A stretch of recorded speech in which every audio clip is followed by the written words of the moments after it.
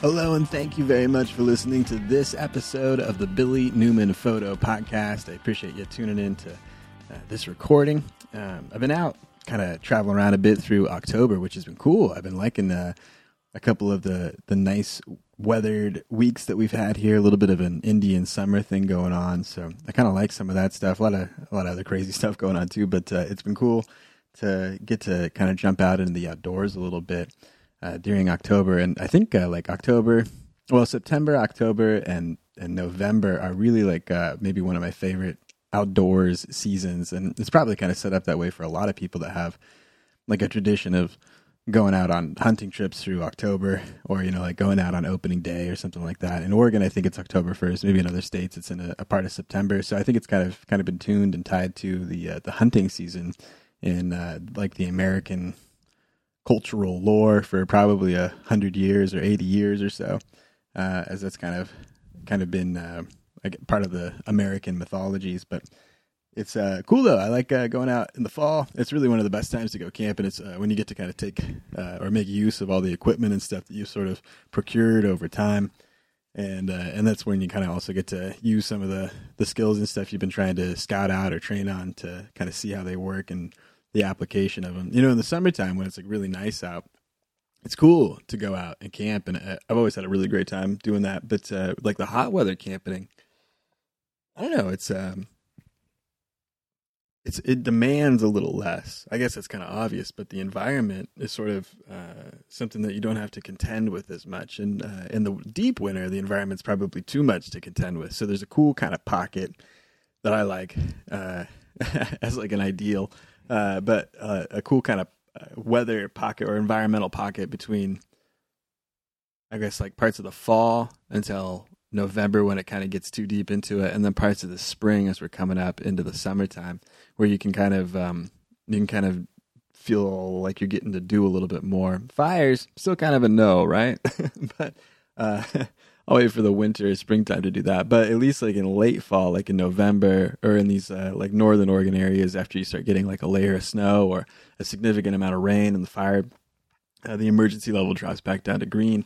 There's a lot of open burning that you can do on campsites that you set up at public land and stuff. So I think that's always kind of a fun part of like the winter or like late fall camping stuff, is when you get to set up like a bigger fire, gather some wood, gather some big logs to be kind of like your fuel for the evening. It's kind of fun. And it's sort of like that more, I don't know, primal kind of connective to like the real kind of root camping stuff. But as it goes for a lot of the year, like in the summertime, like hot weather stuff, you kind of like doing it around water, or, you know, that's how like we would do stuff, you know, we would do rafting or something. So it's kind of like enjoying the day. You don't have to layer up. You don't have to wear like a dry suit or, you know, a bunch of different, I don't know, warming layers that you have to kind of be conscious of. So I think that's kind of where you start getting into more of that now. I think like now, like river trips and stuff, you know, they sort of shift from like the recreational summer tourism whitewater stuff that you get between, I guess, like May and Labor Day. And now as you get kind of further into September and now deep into October, you have people, I guess, coming down just kind of strictly for some of the fishing season stuff. So you get like, instead of rafts, you'll have a bunch of drift boats come down, like fishing boats and stuff, guided tours and stuff for some of the lower river stuff, or just people out on their, they're kind of set up and prepped for fishing trips. But it's cool. Yeah, a lot of enthusiasm around some of the fishing stuff during this time of year. In fact, really, I want to get out and do some fishing stuff. I got my fishing license earlier this year, and I've gone a couple times this fall, but I need to really, I guess, commit a little more and kind of set it up the right way. I think I'm always kind of doing a couple too many things. You know, like I'm trying to like set a camera up to record footage, and then throw some casts and let the line set. And then you wait for an hour or so, but maybe if it's the non-optimal time or you're kind of up to something else, then you move on and stuff. So I haven't really caught a lot of stuff that was keeper worthy. I picked up a couple things out of the lake, and it was like, shoot, little tiny guy. Or a little like tiny sunfish or rafe. What is it? Yeah, I think it's a little sunfish, like these, like kind of like a bluegill. Not a lot, you know. Shoot, a little better than a minnow. But yeah, I want to try and get into doing some more fall fishing stuff through now until like the end of the year. And I think there's a couple good seasons that kind of come on through November. But I think it'd be cool. I want to try and jump into that a little faster. I think there's also some kind of controlled like stocked ponds that are nearby where I'm at. I think they stock them with trout through the winter. And I'm interested in trying out a couple of those places. They seem like they're, or just kind of the numbers that they talk about. It's like, oh man, that's kind of cool for that kind of a thing, for a stocked fishing kind of thing. But I've been trying to get a little bit more into like what I can harvest, what I can prospect, what I can kind of gather from natural resource areas that are around me. And I think it's been kind of fun to do as, I guess, sort of a hobby. So along with like the photo stuff that I'm trying to do while I'm out, I've been trying to, like I was saying, like get a fishing license so I can do some fishing stuff on the side, or pick up a little bit of information about what kind of rock hounding I can do in that sort of area, or what kind of like foraging stuff I can do, or what kind of like wood gathering opportunities I have. So I've been trying to do some of that stuff a little bit more often. Like, and I don't know, email me if there's some other cool stuff I can do. But yeah, it's been cool. I've been trying to, like now in the fall, go out and do some chanterelle picking. So if I can find some spots that are good for it, it's like a lot of stuff like kind of near the coast or coastal range in Oregon, probably, I don't know, like Florence to Astoria, probably a lot into Washington too that I just have no clue about. But that, I think, look, those foothills of the mountains there kind of get the moisture, and they have the right type of like temperature range for them to grow during this time of year. It's interesting though how those grow patterns go. I really don't understand like mushrooms and how those mushroom rings work, or how their populations work. But yeah, it's really interesting how they grow in just like certain patches. Like where they are, there'll be more of those, but where they're not, there won't be. It's I don't know, it's just weird going around and finding them. But if you find one, you'll find like more around in that area if it's been like a good climate for it. For a while though, a lot of October still has been really just a little, we've gotten a little rain here and there, and I'm glad there's some like systems moving through, but it's really kind of been dry enough still that some of the forest floor isn't quite moist enough yet to really start bringing on the fungus growth that we need to get like a good crop of edible mushrooms out of it. So we'll kind of see how it goes, and I guess there's going to be a window of it. Sometimes like the years are better for it or worse for it, and I don't know. We'll kind of see how it goes through the rest of the year. Sometimes like as soon as you snap into November, you get a week or 2 weeks or 3 weeks into November, and those will really be pretty good weeks. But as soon as you get a few days with sort of where you get like a strong frost or freeze overnight, that really messes with the growth of those mushrooms. And if you get them consecutively for like 3 days, that'll really knock out anything. For one of them, the mushrooms, they grow so fast. So if you have a hard freeze on Monday, but then it warms up Tuesday, Wednesday, and Thursday, by Thursday you'll be able to get you wouldn't even notice. You'll be able to get a good crop of newly grown mushrooms out of that same area. So it just kind of depends on like how it goes. But as soon as you start getting like a set of hard freezes, man, it just seems like I've gone out and seen like a bunch of them that had been growing, and then now they're just like mushy, and they got a deep freeze, they frosted over, and now it's like a dead plant, and it's just kind of turned to a mush. And those mushrooms turn to a mush real fast. It's really weird. I was looking at a ring that's growing in our yard. It's just toadstools, like out by I don't know, just out by like an apple tree. It's cool that they come on, but they come on in like, I think kind of late September is when they start to pop up this ring out there. And then there's some other areas that I've noticed them around town too. It seems like it's just like a certain time of year, and boom, here's all these, as soon as the conditions get met right. But yeah, right where those are, they come up, and then they last about, I don't know, maybe 5 days, a week or so. Maybe it's been a week and a half now.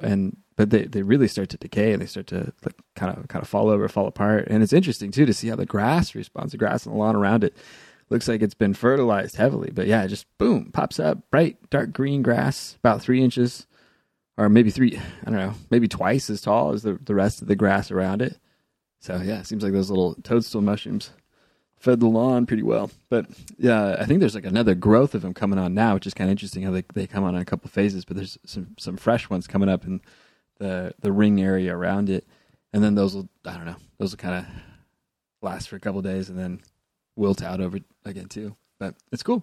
Checking out some mushrooms and stuff around here. But yeah, I've been trying to go out and sort of see what I can forage around for, which has been kind of fun. I'm not really sure what other stuff there is. I hear there's, what is it, elderberry? I hear about that being looked for. And I remember, now this is another one. I remember seeing a person it was a strange circumstance. I was driving on a forest road out in the mountains here, pretty deep in the mountains, and didn't see any cars around. Didn't pass a car on the drive up. You see a car, then you're like, oh, well, there's probably a person around with that car. And then after we passed this, like, we didn't see a car either, but we were driving, and then there was a shorter man with a hat, and he had two big racks of these like branches, maybe about as long as like your elbow to your fingertip or so, but these long, like thin branches with these big, broad green leaves on it. And it'd be, I don't know, maybe 24 inches or so. And they were all on these stacks. And then there'd be like a kind of a plywood thing, or I don't know what it was, maybe newspaper or something, paper, but then it was like more stacked on top of that. And then another layer and more stacked on top of that. But yeah, he just had this big bundle of these sticks with these big, broad green leaves on it. And he was standing there on the edge of the road that we were at. And we drove by. And then we drove down the rest of this road. And yeah, we never saw a car or anything that he was staying in. But this guy was out here collecting these green sticks and leaves. So I'm not sure what that is. It looked like elderberry. I'd never really identified it exactly. I know some of that grows up here. And I know people try and forage for it. But I'm not really sure what for or how it works. But now that I know they do it, I want to do it too. Sort of how the chanterelle thing came on. I think like a lot of people had never really even heard of that. Or a lot of like the mushroom picking stuff, like morels. Morels got really popular and stuff. But I think it's like kind of because it kind of, people sort of found out that you can go look for it and people are going looking for it. Or that it's like really expensive. You think like, wow, if it's $15 to look for it, or $15 to buy a pound of mushrooms, the chanterelle mushrooms in the store, well, if it's that expensive, it must be good. And if it's that good, then I must want to go look for it. Sort of what it seems like a little bit. But it's cool going out, looking for some mushrooms and stuff outside. I hear people talking about like picking morels, and I guess those must grow in a different environment, like a different terrain or whatever it is. I hear about them more like in the East or like the Midwest. So I'm not really sure, but I know like there's different relationships of like the tree to the type of soil and the type of like environment that it's in, all kind of plays a part into like what mushroom is going to grow. Is it a mycorrhizal relationship? I might have talked about it last time, but I don't really understand how that works. But I don't understand what allows there to be like a morel versus a good spot for a chanterelle to grow, or a portobello, or what are those regular white ones? Just those crimini? Just regular ones that we eat and stuff. So I'm not really sure what kind of like allows you to farm some but not farm others. I know that's a big one. Like you can't effectively farm morel mushrooms. I guess you can harvest them in an area that is set up as an optimal environment. That's about as good as they've had it. Like they found like where they're growing and the time of year that they grow well, and they try and optimize for that, so that they can go through and harvest more of it out of it. But they haven't been able to take, I suppose, like an area that didn't have the correct environment for it, and then sort of artificially grow more than the landscape would kind of bear naturally. I don't think they figured that out. And I don't really understand that, like how there's some that you can, or you kind of figure out a little bit, but like it's just like the complications between the relationships for some of them get so complex that it's like difficult to recreate. I guess there are biologists that work on that, of like how to get, or what is it? It's not a biologist. It's a type of biologist that studies mushrooms, right? A mycologist? Mycology? I think it's mycology and a mycologist for the study of mushrooms. But I also think there's like agriculture interests. I think there's like a food industry interest in trying to generate mushrooms of different varieties so that they're like a commercially available product. So I think they're trying to like work those things out. So sometimes it's mycologists at that level trying to study it and figure that out. But I think sometimes it's like, I don't know, whole different companies and groups and teams of people trying to sort of figure out ways to sort out those problems with growing and harvesting some mushrooms and stuff. I was hearing about this other thing too, where if you get a bunch of mushrooms and you're not quite sure what they are, there's I guess a few different ways, or there's a couple problems where it's difficult to identify certain types of mushrooms. There's some mushrooms that have, well, I'm not really sure how it goes. I really don't know anything about it. So I guess I should lead with that. There's a lot of them that are poisonous. I guess is sort of like the cautionary point of it. Like people talk about mushroom picking a lot, but really there's a lot of mushrooms that are pretty dangerous or that are just going to likely make you sick. So if you don't really have much expertise in it, it's kind of difficult to go out and do that easily, you know, because you're just going to gather some stuff that may look like it or may look almost exactly like it, but there's sort of some nuanced detail that makes it a different mushrooms or a different mushroom species that actually is one that's, you know, not good for you or at least not edible. There's I guess a difference between like the neurotoxic mushrooms that will, I think, kill you or get you really sick and like sick in like a neurotoxin way. But then I think there's like a number of them that are just inedible in a way where they'll I guess one from a range make you very sick to eat. Or they'll make you just kind of like mildly unhappy with what you ate. But generally, like I'd prefer not to eat a lot of that stuff. Or like if it seems like it's a bad or like an unknown, I'd rather like not eat just sort of an unknown mushroom. A lot of them, I guess, you can eat. Or there's a number of them that are like maybe not preferred, but are edible, but sort of may make you get an upset stomach. I was kind of confused about that. Of like, well, why would you eat it? I was like, oh, you can eat it. It'll make you sick, but yeah, you can eat it. And it's like, well, but isn't that why I wouldn't eat it? I mean, it's a thing I'm eating that makes me sick, right? Like, I can eat rotten milk too, right? It just makes you sick. Like, so I don't want it. I don't know, but I've heard of that as an explanation for some stuff. Also, I don't know. You hear weird explanations for eating natural things sometimes. So, but yeah, I was hearing about this thing where you can put a bunch of mushrooms that you've got down on like a screen and then put like paper on the backside of it. And then if you cover them and let them sit for a while, after they're cut, they'll end up throwing their spores. And I guess with certain mushrooms, you can visually like see the spore pattern that's dropped onto the sheet that you put on that screen. And I guess that's how they're able to identify some similar shaped mushrooms. Like if this mushroom looks this way and this other mushroom of a different species looks almost exactly the same way, a way that you can identify how they are different is by setting them on the screen and then getting a throw of their spores and then identifying the spore. Like, you know, one spore pattern will be like bluish or purplish or I don't know, whatever. And the other spore pattern will be like a yellow color or something. So you're like, oh, well, like this one like threw this kind of spore and this one didn't. So like now we can identify this as this specific mushroom. I thought that was weird though, like how to kind of figure that out. But fortunately, like that's what's cool about chanterelles is that they're really one of the easiest ones to identify, the golden chanterelles. There's one that like almost looks like it. That's a good thing to like pull up a YouTube video to identify visually how to distinctly tell the differences apart between them. It's sort of the way that the gills are fluted up the vein of the stem, and then as it kind of comes up to the mushroom top, how does that transition happen?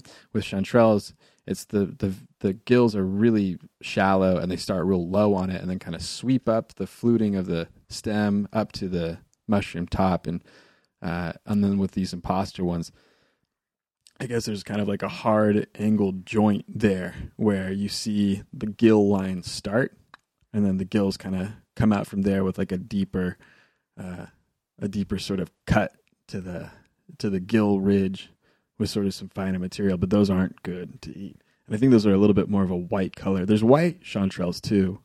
I'm not really sure how that goes. The difference between like the white chanterelles or the golden chanterelles.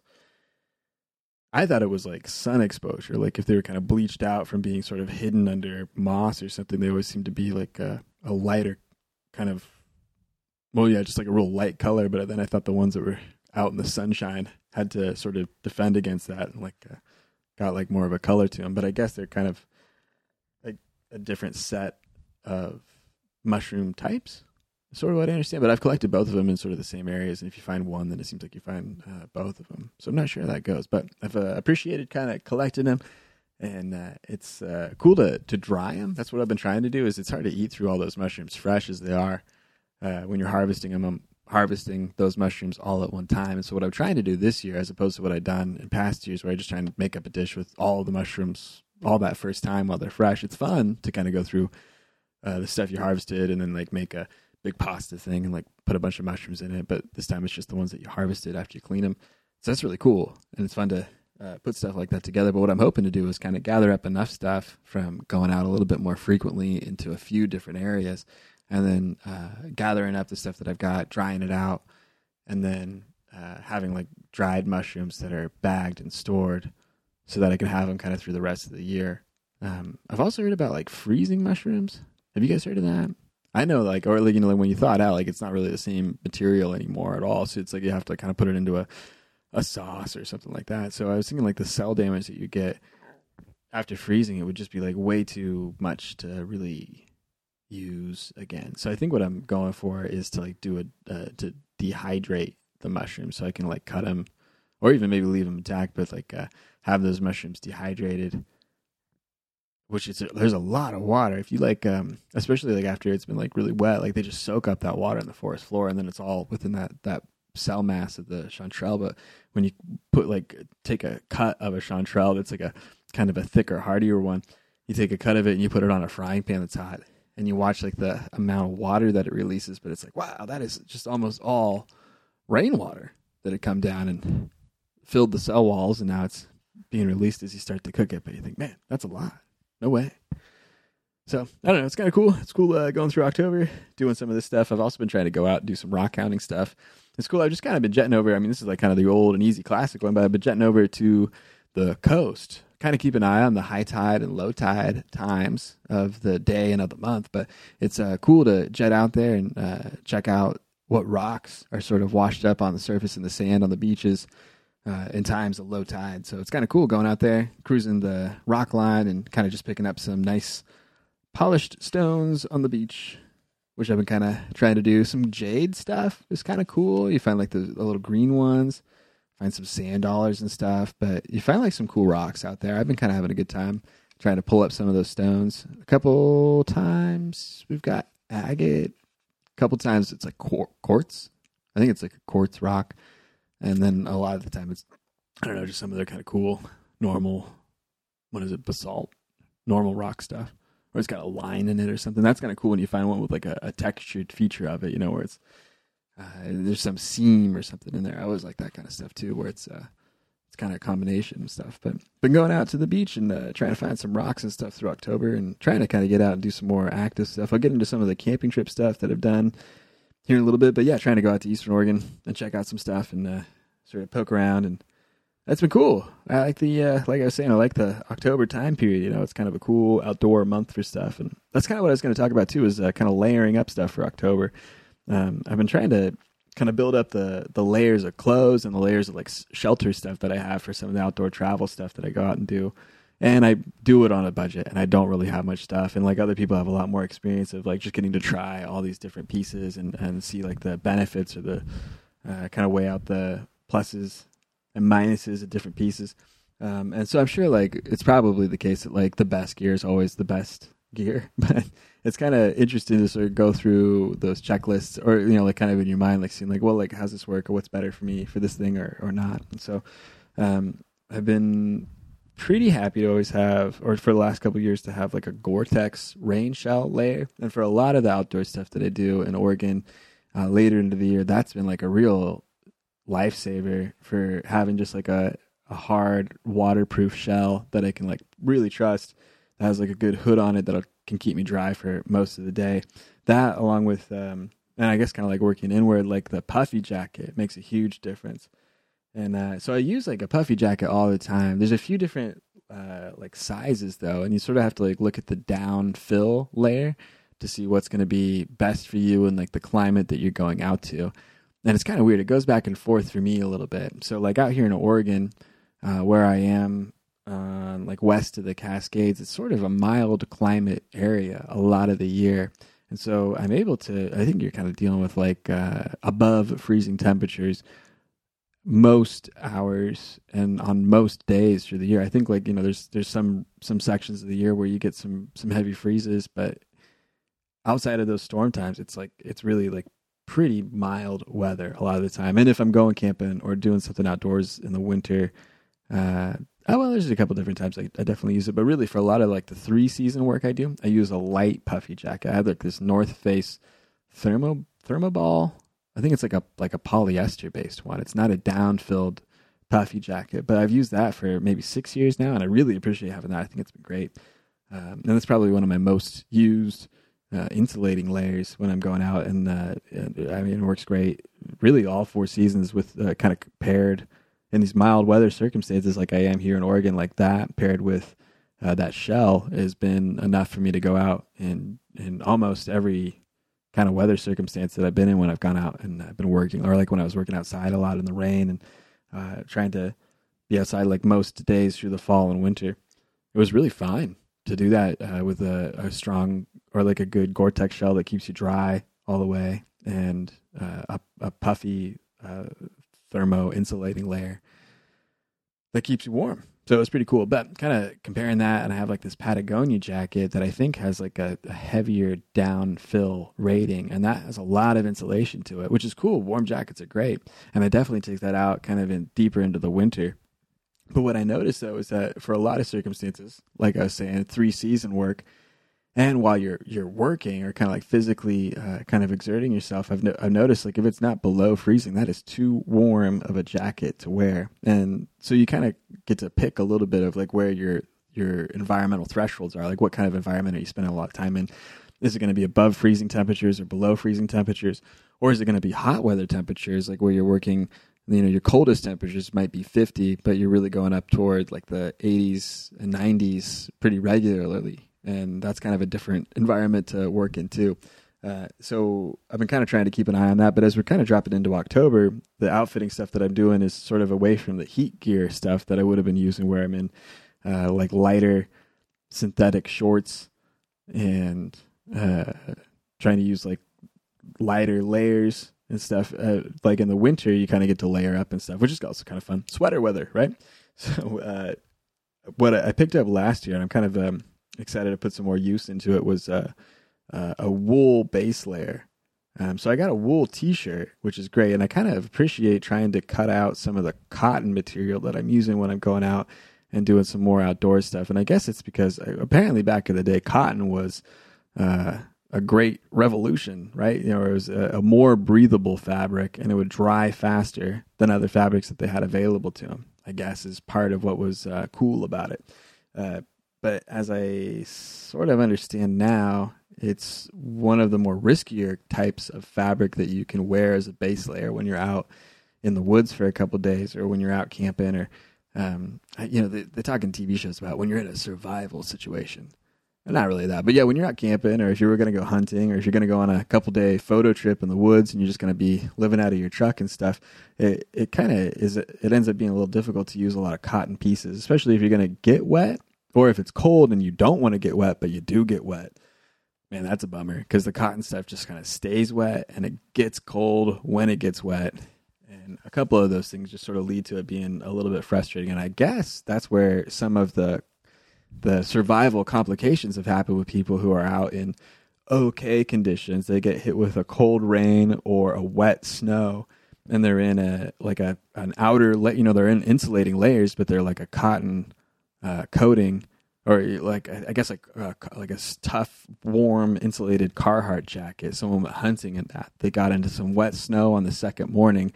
The Carhartt wet pants the pants that were insulated got wet from the tall grass and brush that they walked through, and then the person became hypothermic because of their exposure to the cold that soaked through their pants that got them very cold. And I think they had to like ditch the pants, get into their sleeping bag that was synthetic, and then they tried to like warm them up with a hot water bottle in a sleeping bag or something like that out of the jet boil. But really, like, it ended their trip. I think they can't continue out of that sort of stuff. So it's kind of interesting how like that kind of thing can go. And I don't know, people have probably heard anecdotes like that similarly in the past. I'd heard like someone else talking about like a warm weather thing where I think they were going out on like a 42-day canoe trip. Can you imagine that? Like going through some big river system in Labrador up in Canada. Wow. Fun times. Popping out in the Hudson Bay or something. Who knows? But they would go up there and they would talk about like all like the specific limitations on the type of fabrics that they would select to use. Because like if they got wet in the river, or I think it was like a cold weather, or who knows what kind of weather you're going to get, sort of circumstance where you go between hot and cold in Canada.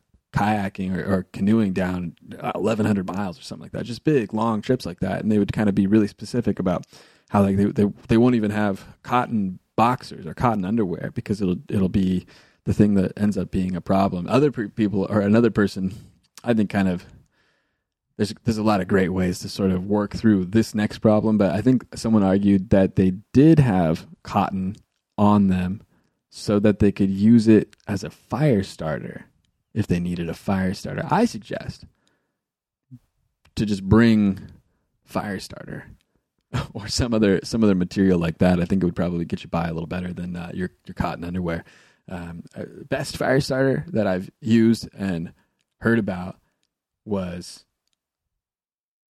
well, I mean, like a stove or whatever. But if you're trying to light a fire in the winter, like having a plastic bag with Vaseline dipped cotton swabs was like a pretty inert material to just like have in a backpack. Doesn't smell like kerosene or something, and it has multiple uses. You can use it cosmetically for a number of things. Or goodness, if your lips chap, I hate it when it gets dry and cold, and you go, oh man, my pores can't handle it. They were in a different environment, 5,000 feet of difference in elevation a day ago. Too much change and too much seasonal change. And yeah, you get like, I don't know, just rough spots or dry spots or something. So you can use a Vaseline, you can use the cotton swabs for all sorts of different things. But they're fantastic. If you light that up, it's a great little flame ball, and you can use that with the stack of your other dry materials to get a fire going. Even in pretty wet conditions, especially if you're kind of keeping your fire starter material protected in some little part of your backpack, keeping it dry and stuff. That works out pretty well, and I think it works better than like your underwear on a rafting trip. But yeah, I've heard of that. Yeah, people try to not use that. People try to like drop their leather belts. Like they won't take a leather belt out into the woods either. I like having like a sturdy belt. And like, well, you see like people with like big leather boots or whatever. It's not because it gets waterlogged, but I guess because it's maybe a weight thing. I think that's what the idea was. Maybe they're like going backpacking and use like a piece of nylon webbing as a belt at that time, or other stuff where like I don't know, just little tricks and things of like how you kind of hide certain materials and other materials and stuff. But it's, I don't know, it's weird how it goes. So I guess cotton stuff is sort of no go. They talk about using wool a lot as sort of like a preferred material to make it out of, or down. I hear like down stuff is kind of a preferred material, and then I also kind of hear similarly cited bad things about sort of the petroleum developed products that you get from polyesters or nylons, or I guess like those polyester insulating foams that you get, like those Thermoball insulating foam bits that would be in the pouches of another polyester material that makes up like the puffy jacket that I wear. For the Patagonia one, that's a down-filled puffy jacket. You have little goose feathers poking out of it all the time too. Yeah, if you like kind of you feel around the right way, a little goose feather will punch out the side, and you pull it out. Hey, poof, a little feather right there, a little down feather, which is kind of trippy, but those I guess are like a better insulating system than like the synthetic kind of oil-based stuff. And I guess the same goes for like sleeping bags too. If you want to get into like a sleeping bag to keep you warm, there's some like the 15-degree bags that are, well, I don't know. And it has a couple other features too, where I guess it's like light and it scrunches down well. And if you get it wet, you can get it dry again well, I guess. It depends on like certain qualities of down. Sometimes that kind of I think is a little tricky. But the wool, I guess you can get wet, you'll stay warm, and you can get it dry faster. And I think that's sort of the benefit of the wool on the animal that gets wet too. You know, like if you think of a sheep getting rained on all the time, I guess it's sort of part of the fiber is that it doesn't attract a lot of odor because it has to be on an animal all the time. And I guess it does well to not have to like make you cold when it gets wet. I guess that's a big part of it. So a lot of the merino wool fabrics that have come out, or the merino wool blends that are with some little bit of spandex or some other kind of natural fiber product that they try and put in, helps it kind of be a little bit more durable when they have those little blends. But mostly you want like a pretty strong merino wool fabric. And that's pretty cool if you're getting sort of like a base layer or something like that that's a little bit more tuned for the outdoors. There's like wool sweaters or something that you can find, but that's not quite it. They're cool old wool shirts, like an old Pendleton shirt or an old Filson shirt that's like a logger's kind of wool button up that would go under like a canvas jacket. That kind of thing's cool, but that's sort of a different look. And it's it used to be the technical gear layering, and probably still you'd see if you get like a horse guide, like a guided trip with a horse or a mule or something like that. That's to pack in a bunch of stuff. They probably still use gear that's sort of similar to that, without the kind of like the technical synthetic gear that you try and find at like REI hiking places or something, or whatever else similarly branded. But yeah, it's cool. Trying to do some wool merino underlayers. Trying to work with those puffy jackets when I can. Trying to work with I have a soft shell that actually gets a lot less use than it used to. I used to try and use soft shells all the time, but really I just kind of go with the wool base layer, the North Face kind of warmer temperature rated puffy jacket, and then I have the Gore-Tex layer over that. Picked up a hat this year. Hats are pretty cool. Liking that. Boots. I had a couple different sets of boots for the October stuff before it gets real heavy in the season, before it gets like real wet or rainy. And while I'm kind of doing some of this lighter outdoor stuff, I have like a pair of heavy leather boots that are super cool for some of the deeper hiking stuff that you get into, especially after it's real wet and rainy and stuff. But really for a lot of the light season stuff and sort of summer, spring stuff, I have these Nike SFB boots. It's like that military boot. I picked it up in brown, or like a desert tan color. And then I also picked up a similar pair that Under Armour makes. And so they're kind of like a lighter, more athletic shoe from the base, but they have like kind of a tall neck that goes up to like your mid upper ankle there.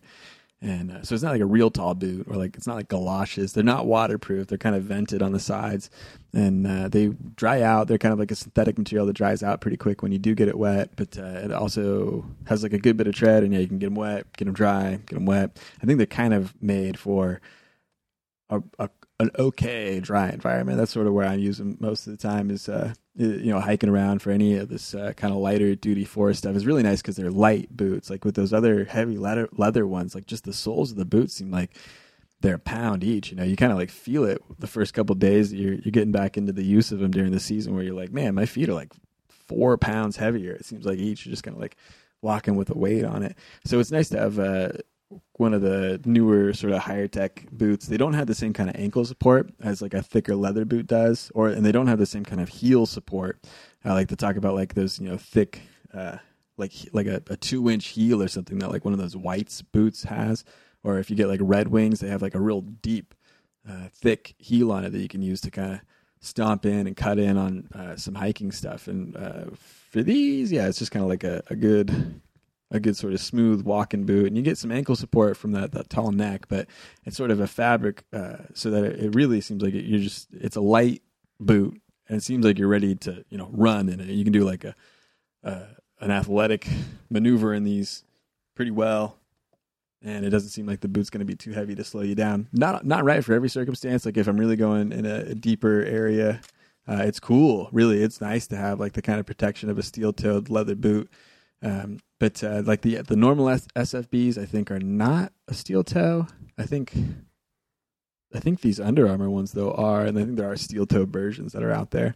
But that does seem to. I've kind of run into a few circumstances where for some of the more woodsy stuff, it really seems like having the steel toe has helped a lot to keep my feet protected and stuff. And if you're hiking a lot, you gotta watch out for blisters and stuff too. One of the big things I've noticed to help that is like really breaking in your shoes with 3 weeks or more, but 3 weeks of like pretty near full-time use to really start getting them broken in, or to get kind of the feel, the break, the crease, the kind of the fabric kind of working together in the way that it's going to fit around your body and stuff. But yeah, it seems like it takes about 3 weeks to sort of get those shoes broken into a spot that ends up being comfortable for longer trips and longer wear. I had like a pair of Chacos.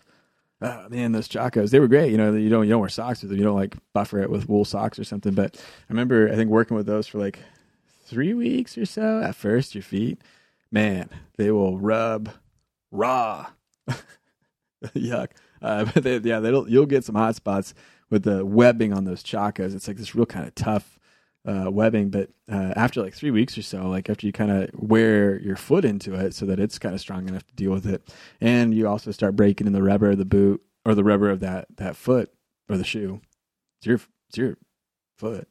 But once you get that all kind of broken in, I was able to hike for miles and miles in those and really have no rub problems at all. I think I did the whole hiking trip up to the summit of the Paintbrush Divide and the Cascade Canyon, like the Tetons trip that I talk about sometimes. But yeah, I did that whole hiking trip of the Tetons in late September, probably right around now. But I did that trip in the Tetons with just those black chacos that had like kind of that boot tread bottom, and I did great through that whole trip. I did like a 42-mile trip down the Lower Rogue. That was like a backpacking trip. So you have you pack on.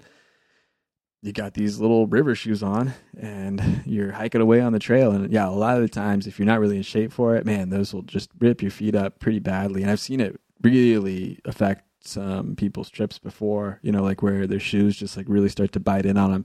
And it happens really fast. Like as soon as you get like a hot spot or something, it can be just a quarter mile or another mile. And then like that problem has been exacerbated a lot.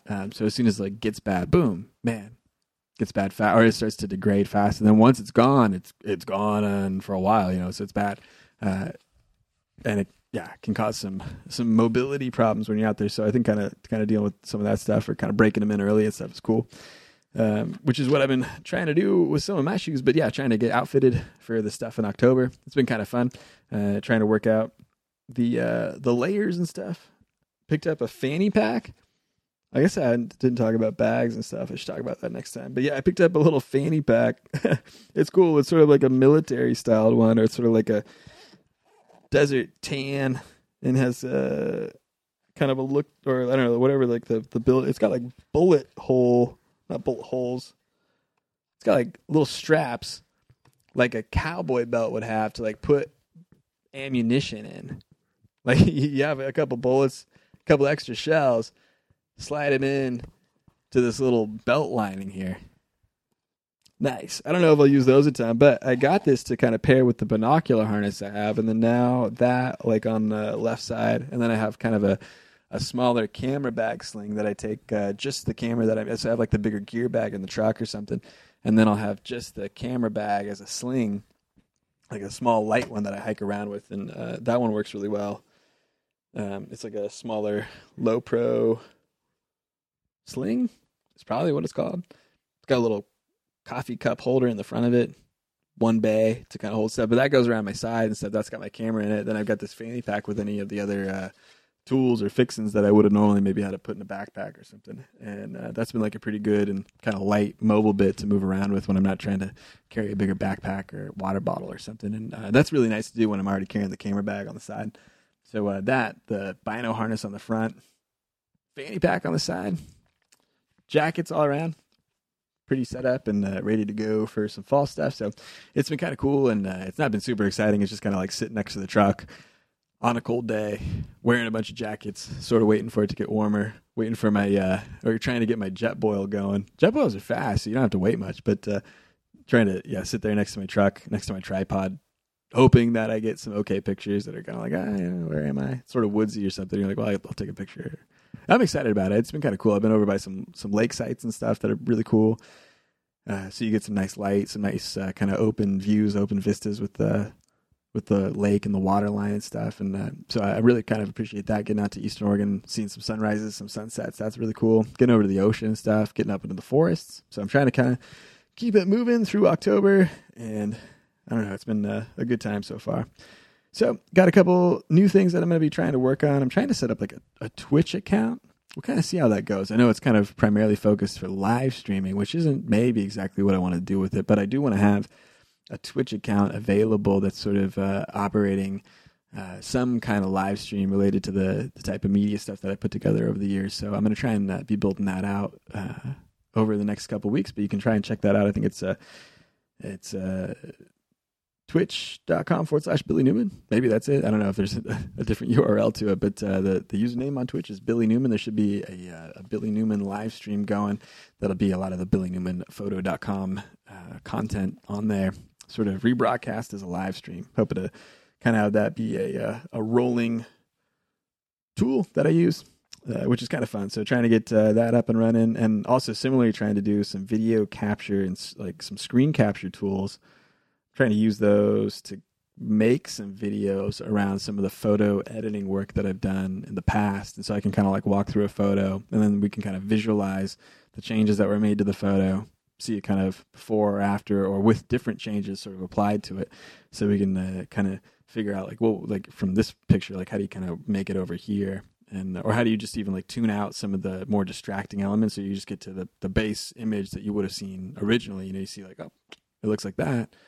But maybe if you push it this way or push it this way, you get different effects to it. So trying to do some of that work. And it's really just kind of a slower sort of mellow look at some of the photo editing things that go on to really make an image different. I'm kind of trying to deconstruct it from being like a show, like remember watching cooking shows back in the day, you watch Emeril or something like that. And as soon as like the hard part comes up of like, where they had to spend an hour doing preparatory work to get a meal ready, they just say like, oh, well, we're about to get it ready. And then they just kind of like slip it under the desk, and then right out of the oven, they pull the freshly baked one that's like ready to go, TV perfect. The one of the 10 that they made that had the right type of browning over the top.